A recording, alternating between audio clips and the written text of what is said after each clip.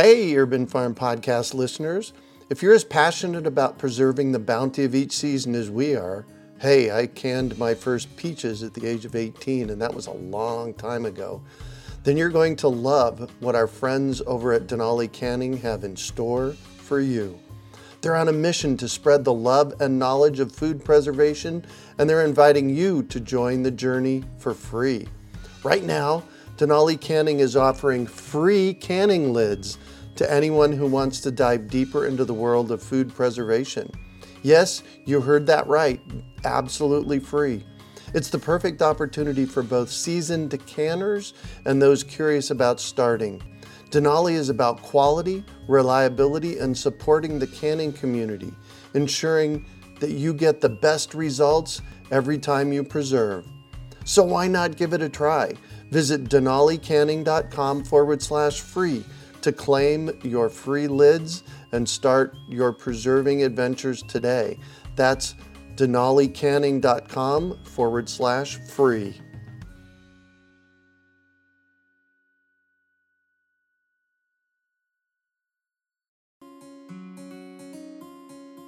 Greetings, urban farmers, gardeners, and healthy food visionaries. Farmer Greg here, and welcome to the 675th episode of the Urban Farm Podcast, where every day we work together to educate and inspire you to become part of your food revolution.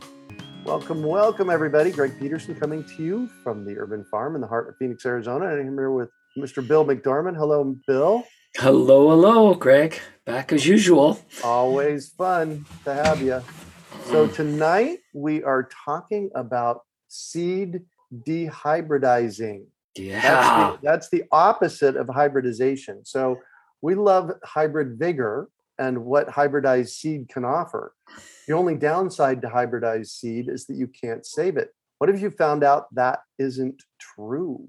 That you could capture the best traits of hybrid seeds and develop seed that would reproduce like its parents. In other words, true to type. Learn the tricks of the trade to dehybridize your favorite hybrid plants and lasting seed stock you can save. So that's from Belle. Belle put that together for us. Thank you, Belle.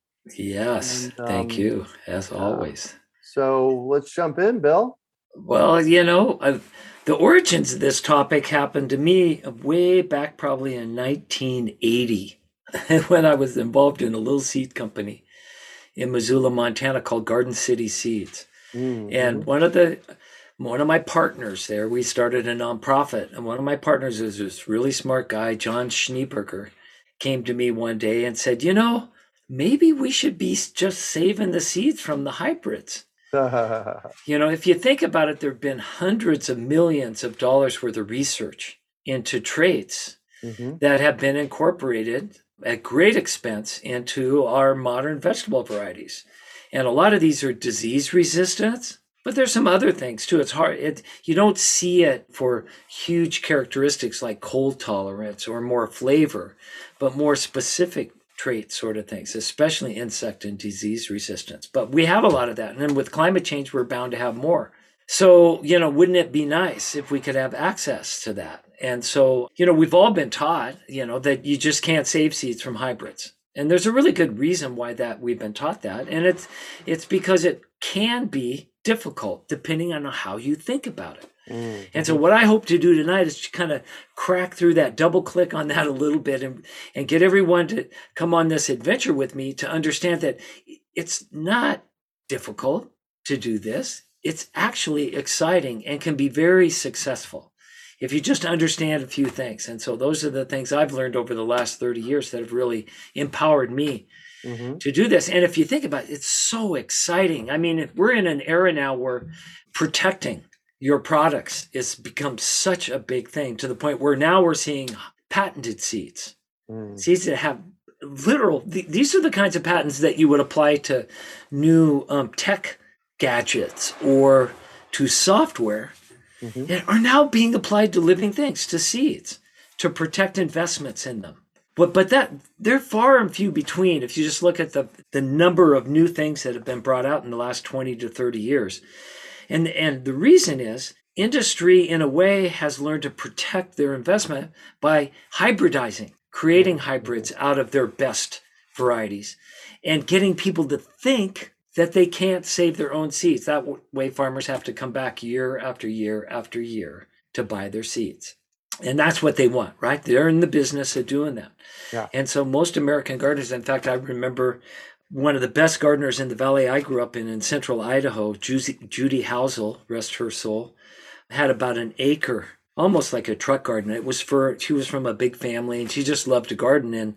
And I was talking to her about seed saving one time and she looked at me like I was kind of crazy saying, well, Bill, everybody knows you can't save seeds from American varieties. She said, hold on, American varieties? Yeah, that's what she said. And I'm going, what? I mean, it just seems so outrageous. But this is a very intelligent woman. And so I started questioning her. And what I realized is that almost all the seeds she was buying now from American companies through her mail order catalogs or down at, Ace Hardware off the racks were F1 hybrids, right? So those have become the vast majority of American seeds available to people. So let's explain what F1 means.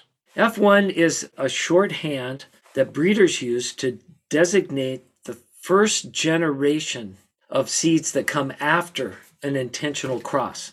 Mm-hmm. The F1 generation. Okay. All right. And so you can have the F2 and F3 and F4. And this is going to be important as we go on in the evening. And in fact, a teaser, if you've got to run out and you don't learn anything else, is that if you save seeds from an F1 and go to plant those seeds, that's the F2 generation. Mm-hmm.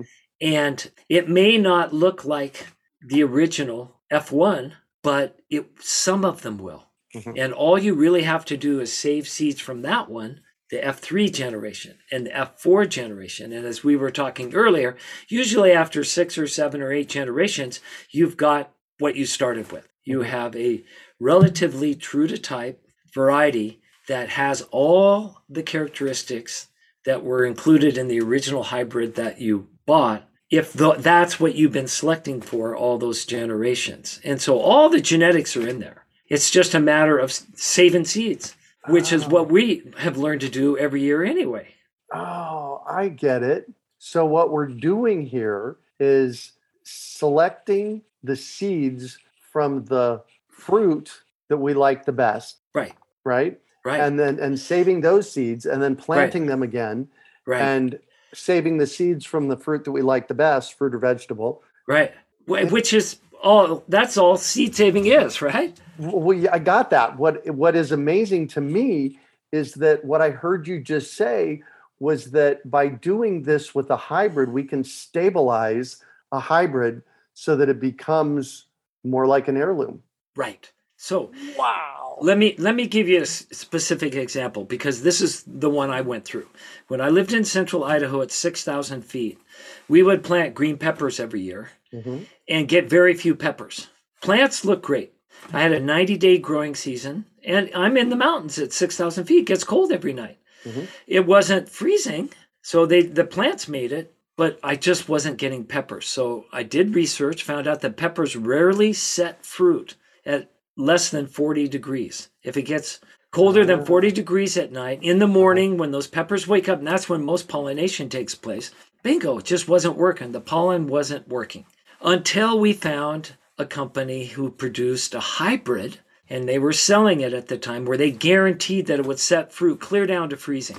They found a trade, right? Wow. And they locked it up in a hybrid. So we loved it. We were growing, it was called Ace F1 hybrid, all right? So we were going, yeah, this is perfect. The Ace was the pepper?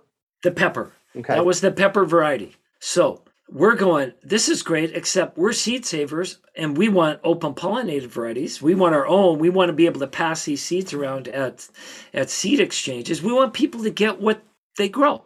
We don't want to have to go through that hassle. So I enlisted the help of Joanne Robbins, who is a PhD plant breeder. She'd done her work in strawberries, but this woman knew her stuff. And we planted 200 Ace plants in a row. Of the F2, F1 seeds. Of the F1 seed. Of the F2s. F2 seeds, okay. Right. So we save seed from the hybrid, which you're not supposed to do. Right? They say, you can't save seeds from a hybrid. And why? Because you don't know what you're going to get. It's a little bit like characteristics from grandparents showing up in grandkids. Right.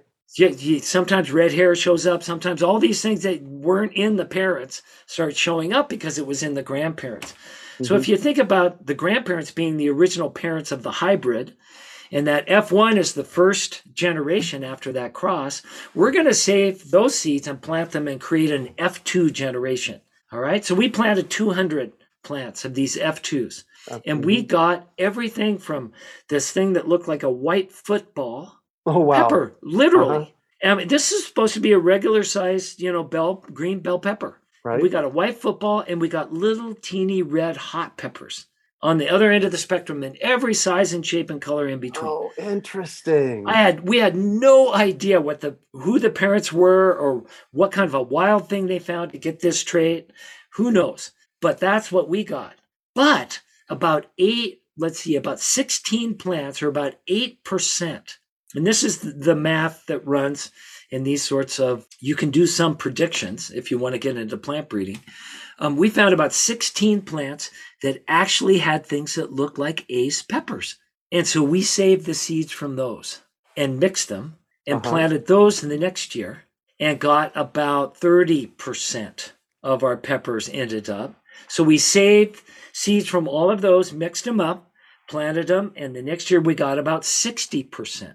64% would be the mathematical prediction. So it's never, nature's never perfect mathematically, but you can see where this is going. After about 8 generations, you're up over 90% of everything you get look just like those original F1 peppers. So this is what we're talking about. Now, I'm generalizing, and it's harder to do with some crops than it is others, but it's a journey well worth taking. And to mix things up now, what Joseph Lofthouse say in his book, Landrace Gardening, what he's doing is taking hybrids and mixing them in with your favorite open pollinateds and letting everything get mixed up and doing the same thing. If you're going to save seeds for 3 or 4 generations to stabilize something that you want, why not have a party? Why start just with Ace? So anyway, this is a nutshell of the excitement that we're trying to spread here, is that because we're small, because we're backyard gardeners, we can do this. People are going, what's the catch, right? Industrial farmers would never do this. They can't afford to. Right. If every pepper doesn't look like an Ace and they take them down to the market, they don't have sales. Right. So they've got all the industrial farmers, all the market gardeners locked up. And so the strategy of hybridizing has worked. By and large, almost every farmer now buys all their own seeds. But underneath that is this whole new generation of radical revolutionary back to the land, permaculture, whatever you want to call it. And we can have all of that power in our own hands. Almost none of the hybrids have been patented. This is legal, folks, to do. So. Wow. And gosh, I'm just sitting over here like, yeah, that's away. Yeah. Because, we've always been told that hybrids, you're going to get what you get. But what you've done magically is you self-selected all along the way for exactly what you want from the hybrids. Right. After 8 generations, can I name it something else? There are no seed naming police. Nobody's ever going to come.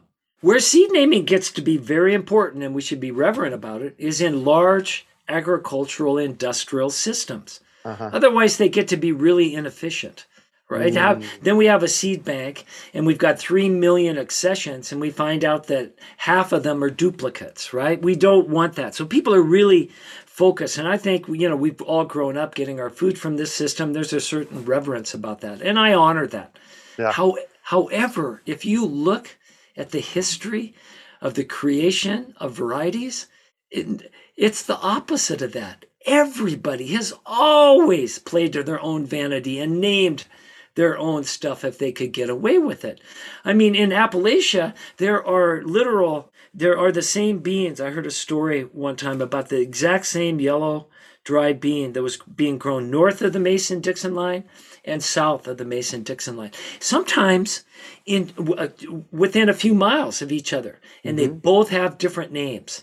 And there's no way, those are fighting words. You would never call your bean what the Southerners called it. And the Southerners would never call it with the North, and it's just right across that line, So it even gets caught up in those sorts of cultural things. And so be respectful in naming things, and that be proud of it, and be proud of the work you put into it and the story that you have about it before you go naming things. So you can gain the respect of your community, because that's really what it's all about. Right. So I've been doing that here for over a decade with the Rio Red cowpeas that I got from Native Seed Search. Right. And they just come back year over year over year. And I harvest them and I spread them all over town during our fruit tree program, because they make great nitrogen fixers and they love the heat. So they shade the ground. Right. So we use them as a green ground cover to shade the ground. And I now call them the urban farm cowpeas. Why not? Waltham butternut squash was named after the Waltham Experiment Station. Oh. In Pennsylvania, so there's a precedent. It's not just the person. It's not just a characteristic. Sometimes we use characteristics in name varieties, like early girl, things like that. It's early. Or we name them after the place in which they come. And so urban farm, I love that. You were the first urban farm guy, So walk me through how we would go about dehybridizing. I know we kind of looked at it a little bit, but so you're going to plant your F1 seeds and you're going to grow them out. And save the seeds, yes. And save the seeds. But what seeds are we going to save? All of them, as many as you can. Even from the football-sized one down to the peppers? No. Okay, cool. So when you plant F1 or ACE peppers, the packet you get, it says ACE F1 hybrid on it. You bought your packet and you grow them, and they're all beautiful, uniform ACE peppers. Okay, that's what you paid for. That's what you expect. That's what you get. All right. So you're going to save seeds from those. Okay. So they all look the same at that point. Your F2 generation seeds are coming out of peppers that all look the same. That's what hybrids do. They give you the ability. In our Seed School Online and Seed School 101, we talk a bit about this process and what makes hybrids. And so if you want, there's a way to double click on this, but we don't have time probably tonight. But it's easy. Just save all the seeds. Now, if this is where you can game the function, or whatever they call it, this is where you can gain a lot of knowledge and speed the process up, is if you will save as many of those seeds as you can and grow as many of those seeds as you can out. So what we're doing is growing out this F2 generation, all right? Our F2 seeds we're planting and we're seeing. And that's where I got white football all the way down to one little red hot thing. Okay? Because in that F2 generation is where all the diversity really expresses itself. That's where all the traits that are not dominant, all the recessive traits line themselves up and start expressing, right? Because we've got two relatively uniform parents, and they're made, in a sense, they're self-pollinating. And so you get a lot of recessive. So if you want to save yourself a lot of time and energy over the next 4 or 5 or 6 years, grow as many of those things out as you can. If you can't grow hundreds, grow a few yourself and give some of those seeds to your neighbors. Take them down to the seed exchange. Make up packets for your seed library and explain to everybody what you're doing. I'm trying to dehybridize this great pepper for our region. This is what it looks like. Will you grow this out? And if you find any of these kinds of peppers, save seeds from those and then return some to me, and I'll mix them with everybody else's and I'll give you some back. That way you get as many stabilizing genetics into this process as you can. Or maybe you take them down to the community garden and you get a grow out a big row. Maybe this is what community gardens should really be about, right? Is that grow F2 grow outs so that we have more and more of those varieties to look at. So when do we then, the F1s, we just save all the seeds? Right. The F2, do we save all the seeds? No, only the ones that look like the ones we want. All right. Great. So that distinction starts with F2 hybrids. Right. Okay. That distinction starts. Now, there's something that happens here. With Ace peppers, it was really easy for us because we were living in a place that got cold at night. Mm-hmm. And so we wouldn't be getting peppers if they didn't Mm-hmm. have that characteristic. So it came along with it. That can be a little bit more difficult to find with disease resistance. Mm-hmm. And so what some people will do is occasionally, like that, if it's not the F2 generation, maybe the F3, they're selecting whatever they're looking for. They'll take it back and grow it in a diseased place just to make sure that it's disease resistant still. Very good.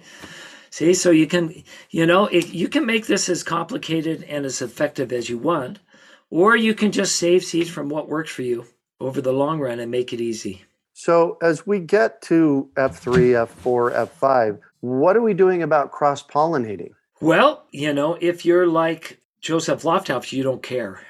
Mm-hmm. What you have to realize is you're starting with a pretty narrow set of genetics in the first place. Mm-hmm. And in the case of peppers, they're largely self-pollinating anyway. So that wasn't a real tomatoes, problem. right? As are tomatoes. Okay. And lettuce and peas and beans. You don't normally see hybrid varieties of lettuce or peas or beans out there. Mm-hmm. But tomatoes and peppers you do. And so those are ones. And in fact, so here's another thing we found. I'll just add, if you're on this adventure, there was a rumor that one of the major tomatoes, and I don't think it was celebrity, it may have been celebrity. There was a big explosion of popularity around an F1 hybrid tomato, and everybody was talking about it. And so I immediately go, oh, I love the latest. It had all the disease resistance, yet it had all the heirloom flavor they claimed. It was just like the perfect. So I said, okay, I'm going to dehybridize it. And I set myself about it. This is just going to take a few years, And so I planted the F1. I got tomatoes, saved the seeds. I did this with my father. We plant the seeds and everything looks the same. Everything is the same in the F2 generation. What's going on here? It's not a hybrid. It's not a hybrid. They just put that on the packet to make you think that, so you would have to buy them every year. And there's a rumor going around that many, even early girl tomatoes from Burpee, has been dehybridized by Burpee so that they can more cheaply produce their own seeds. Okay? Wow. So that's a dirty little secret that's been floating around. And so you'll have to figure, isn't this fun? I mean, It's just incredible, the adventures. Every time you get a packet of seeds, doesn't matter where it came from or what it is. If you want it, you could probably, with some downline work. And so that gets back to what I'm always try to say in every class I teach, is that it doesn't matter what level you get into this whole thing, and what permaculture, whatever, it probably comes down to what kinds of genetic material that you're going to have to work with in your yard to survive the coming storms or whatever. And that means seeds in a lot of cases. In your case, fruit trees are part of that, and lots of other things. But for so many of the things we did, seeds. And so it doesn't matter if you're involved with policy or industry or farmer, whatever you're doing, go home and grow and save and share some of your own seeds. That simple process is at the base of everything we're doing. It not only adapts those crops to your own backyard to give them a kind of resilience that they would never have anywhere else, now it can help unlock hybridizing, the whole hybrid thing. I mean, it's really a powerful thing. Yeah. Wow, I mean, there's a cost, but once you get that as one of your habits, boy, you can create so much wealth. Right. Wealth of seeds. Wealth, community wealth, healthy wealth, right? Wow, you've just blown my mind on a couple of things tonight around dehybridization. So you must have figured out this whole dehybridize thing decades ago. Well, I don't always get to it in our classes because we talk a lot about getting people up and running and started. And generally, if you're going to start saving seeds, start with an heirloom or a landrace that is not hybrid. Because then when you save that first generation, the F2 generation isn't white footballs, it's what you expected. Right. And so, it doesn't throw you for a loop. And you're not involved in a multi-year thing just to get good seeds. And so that's why we mostly talk about just doing it. But yeah, I've been doing this quite a while. I guess the greatest thing that happened to me around this is when Bella and I were asked to come to the Philippines to Right? teach seed saving. Mm-hmm. And what I realized, they had about 50 people from all over the Philippines came, from different tribes and whatever. And I quickly realized that many of them were really smart and really Mm-hmm. experienced. In fact, there were, PhDs. There were a lot of really incredible people in the audience. And the problem they were having is that they were trying to save seeds from several things that never produced seeds. Well, so we looked into that, and we found out that what they were having trouble with were northern temperate, what we call temperate crops, Uh-huh. carrots and celery.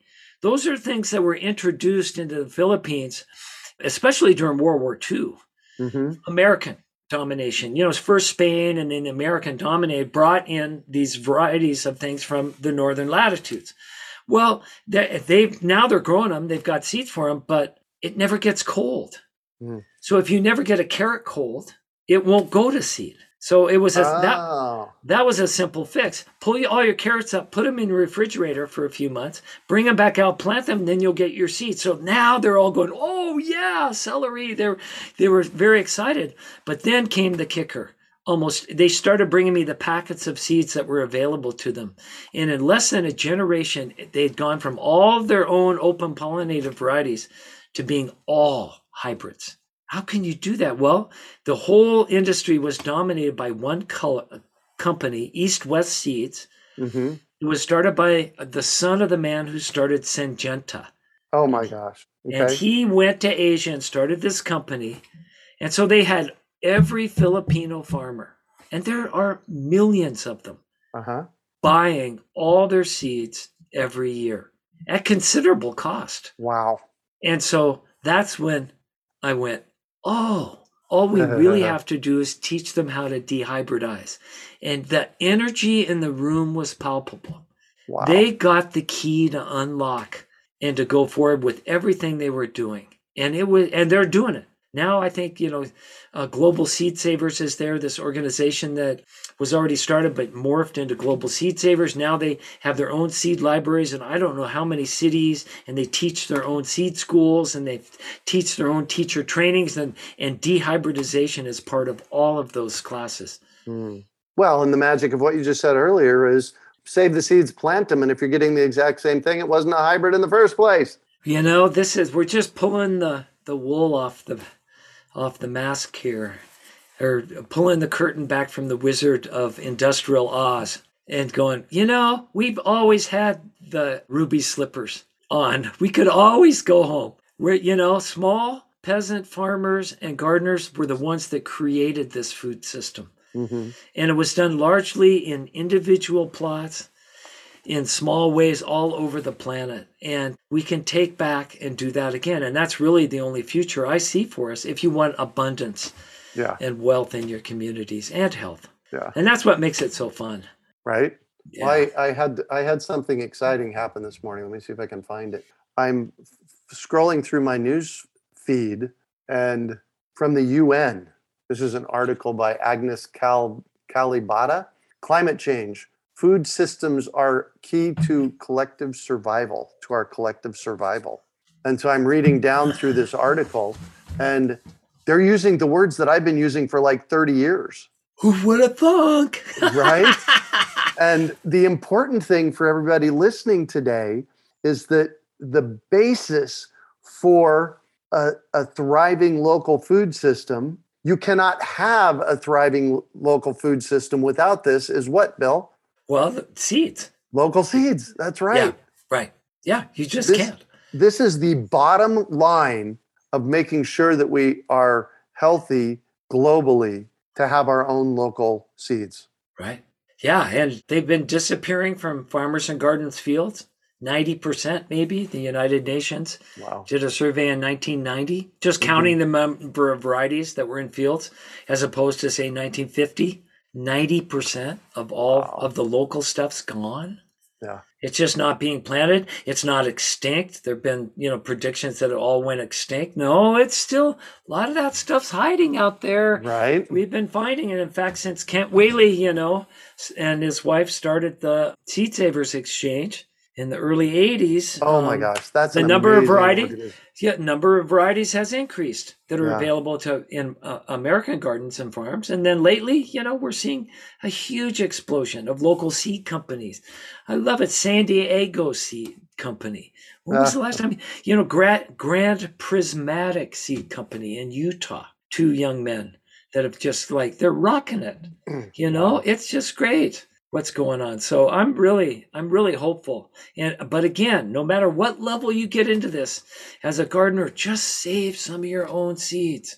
It'll just unlock so much in what's going on and give you such a connection to your community. Everything else is easy. And if you want to get up to 60, 0 to 60 real fast, if you understand this the way Greg does, and I've been dabbling in for 30 years, I mean, it was hard to sell this message 30 years ago. Right. It's getting a lot easier, a lot more people waking up. So if you want to do that, if you want to go 0 to 60, your online courses are the best, I think. And so, I just think that's the best of what we've put together to get people to join us. So, right. Well, one of our courses is Seed School Online. Right. Seedschoolonline.com is where you can go. And there's a great video of Bill there talking about seed saving. In fact, that video, remember that day that I came up and we sat out in your backyard and I turned on the camera and it started raining on us? Yeah. Yeah, that's the video. It's a brilliant video. I think that's the last time it rained. Right? There you go. That's seedschoolonline.com. So I have one question before we wrap this up today. I have one question for you. You grow a lot of things. What is a lot? I don't know. I've got 24 different ancient and heritage grains growing right now. Right. How do you start your seeds? Wow, good question. What's the process by which you actually get things growing? Do you do them in trays? Do they go in the ground? Right. So I've been influenced again by Joseph Lofthouse in the last couple of years, and I'm growing less and less in trays early. Mm-hmm. Because I'm selecting for varieties that grow best in trays. And as I get older, especially, and I don't have enough time, why not plant a wider variety of genetics and find things that'll actually just come up in my yard and give me what I want? So I'm trying to do that. So I'm planting more and more things in the ground. And the 24 ancient and heritage grains I have, I planted with a planting stick about 1 inch deep on January 19th this year in my yard. So we're 2 months old at this point. How tall are they? Oh, some are, I'm getting up. I'm looking at a 4th of July harvest before it gets really, really hot and burning. That's the idea. They're winter grains.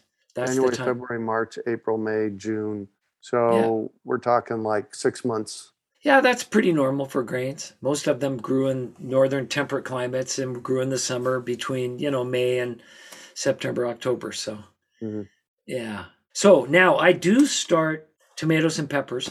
I'm a big pepper fan now. And I just planted ghost peppers and Carolina Reapers and Scotch. I got into hot peppers. I was going to say, you're into the hot stuff, right? Oh my God. Since I learned how to make sauerkraut out of them. So I don't have to can things anymore. I don't dry them. When I dry them, I just don't eat them very much. But kraut, hot pepper kraut, just a little bit on every meal. It's just the best. And I'm getting those probiotics, Yeah, exactly. So I'm starting those in flats, and I use a potting soil.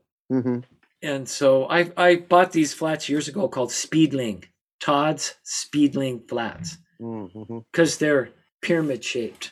Relatively the shape of the roots are going to be, and then they pull out. Each plug pulls out pretty easy, and I have different sizes. So, and I've got one of those heating pads under my peppers, and I put a piece of paper over the top to keep them moist for the 10 days it takes to 2 weeks probably. Oh, interesting. Okay. Yeah, because Heidi and I are 35 days away from not living in Phoenix anymore at this point. Good morning. Right? Your education is about to begin. Right. So I actually have hired a couple of permaculture people back there to help me out because I know natural systems in Phoenix. I know permaculture in Phoenix. Right. And I know permaculture principles. Right. Because I've been working with them for over 30 years. And What I don't know is how things grow or don't grow in Asheville, North Carolina. Well, it would take you another 30 years. Right? So, Yeah. yeah, isn't that the great thing about community then? Oh, yeah. Tap yourself into a network and find people doing what you're doing and share it. That's how we can all get along. It gets you up and running. Amen to that. Yeah. So Yeah, we'll be building a greenhouse. That's part of my deal with myself to right, when we get there. We're enclosing a back patio and putting in a greenhouse so that we can walk out to the back patio and then into the greenhouse without going outside. right. And hopefully the greenhouse will be done by September, October timeframe, and we'll be able to grow through the winter. Wow. Yeah. Wow, yeah. To find greenhouses where things are growing, as local a one as you can, and go in and look. Greenhouses are real learning curves. Yeah. People go, "Oh, I'm going to be able to grow," but what the one I'll just give you my biggest lesson is that every insect that loves gardens and garden vegetables in the summer, every one of those within 25 square miles will be in your greenhouse in the winter because it's the only place where that climate is. Oh, right. So you're going to have to, so just be on the lookout for things like whiteflies and aphids and those sorts of things. And so, yeah. Well, it's definitely been different because I've Yeah. started talking to people about fruit trees back there, and it's a much wetter climate. Yeah. So, hey, Yeah. Mona has a question. Can you please go over how to, Mona, I'm assuming you mean save tomato seeds using the wet method to make them more resistant. She says yes. So just real quickly go over how to wet method save tomatoes. Take your tomato, cut it in half at the equator. So the stem is the North Pole, right? So just like you would look at it in a picture, cut it at the equator. Take each half in each hand and squeeze out all the juice, jelly, and seeds into a jar. And if you can do more than one tomato at a time, do it. I like to get an inch or two of that jelly and seed stuff in a jar. Put it in a place you like to be, out of the sun, 72 degrees. I put mine behind the sink so I can watch them every day. 3 to 5 days. A white bread mold will form on the top. Yeast that's embedded in the mix will eat the jelly off. The good seeds will fall to the bottom. Stir it occasionally so the seeds can fall. After the 4 or 5 days and you see all your good seeds on the bottom, pour off carefully the glummy, goopy stuff and the bad seeds. Fill the jar full of water and let the good seeds fall to the bottom. You might take a few minutes till they all settle in, then pour all that dirty water off. Fill and repeat. We call that water winnowing. When you get that done a few times, pour it through a strainer to get rid of the water. Take that strainer and pop it onto a paper towel, and you'll have a little tomato cookie. Yes. Just dry it out for a few days. You can break them up with your hands, and that's exactly how they come in seed packets. Excellent. Right? Yes, yes. So interesting you should say this. When I was back in North Carolina last August, the people that we stayed with, longtime friends of mine, had a sun gold tomato plant. Just so they're little, Right. Oh, yeah. smaller than golf ball size, Right. supposed to be a hybrid. Right. So while I was there, I worked with Tom, my friend that I stayed with, and we cut some in half and we saved some seeds. And I'm going to grow those out, assuming they're not hybrids. That would be my assumption too. I think sun gold a long time ago was dehybridized. Yeah. That's just what I've heard.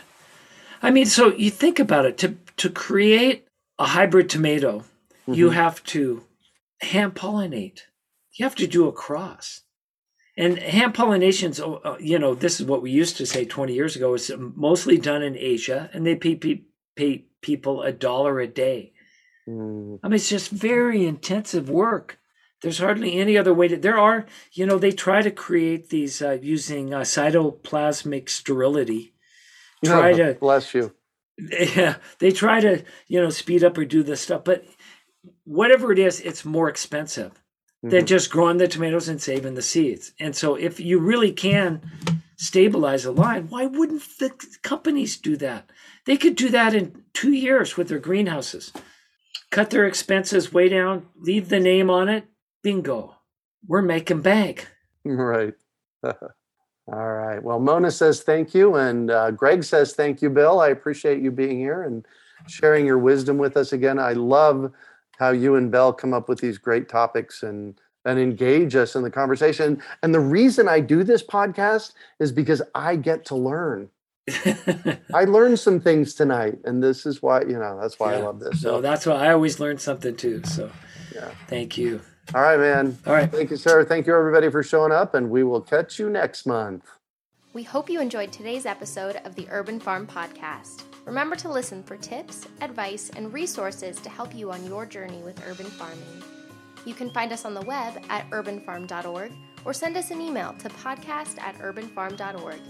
In the words of Vincent van Gogh, great things are done by a series of small things brought together. Be encouraged that with each lesson learned and skill developed, you are one step closer in the direction of your dreams. Hey, Urban Farm Podcast listeners.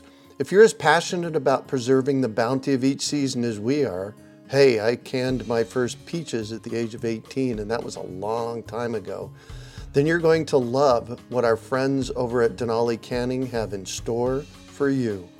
They're on a mission to spread the love and knowledge of food preservation, and they're inviting you to join the journey for free.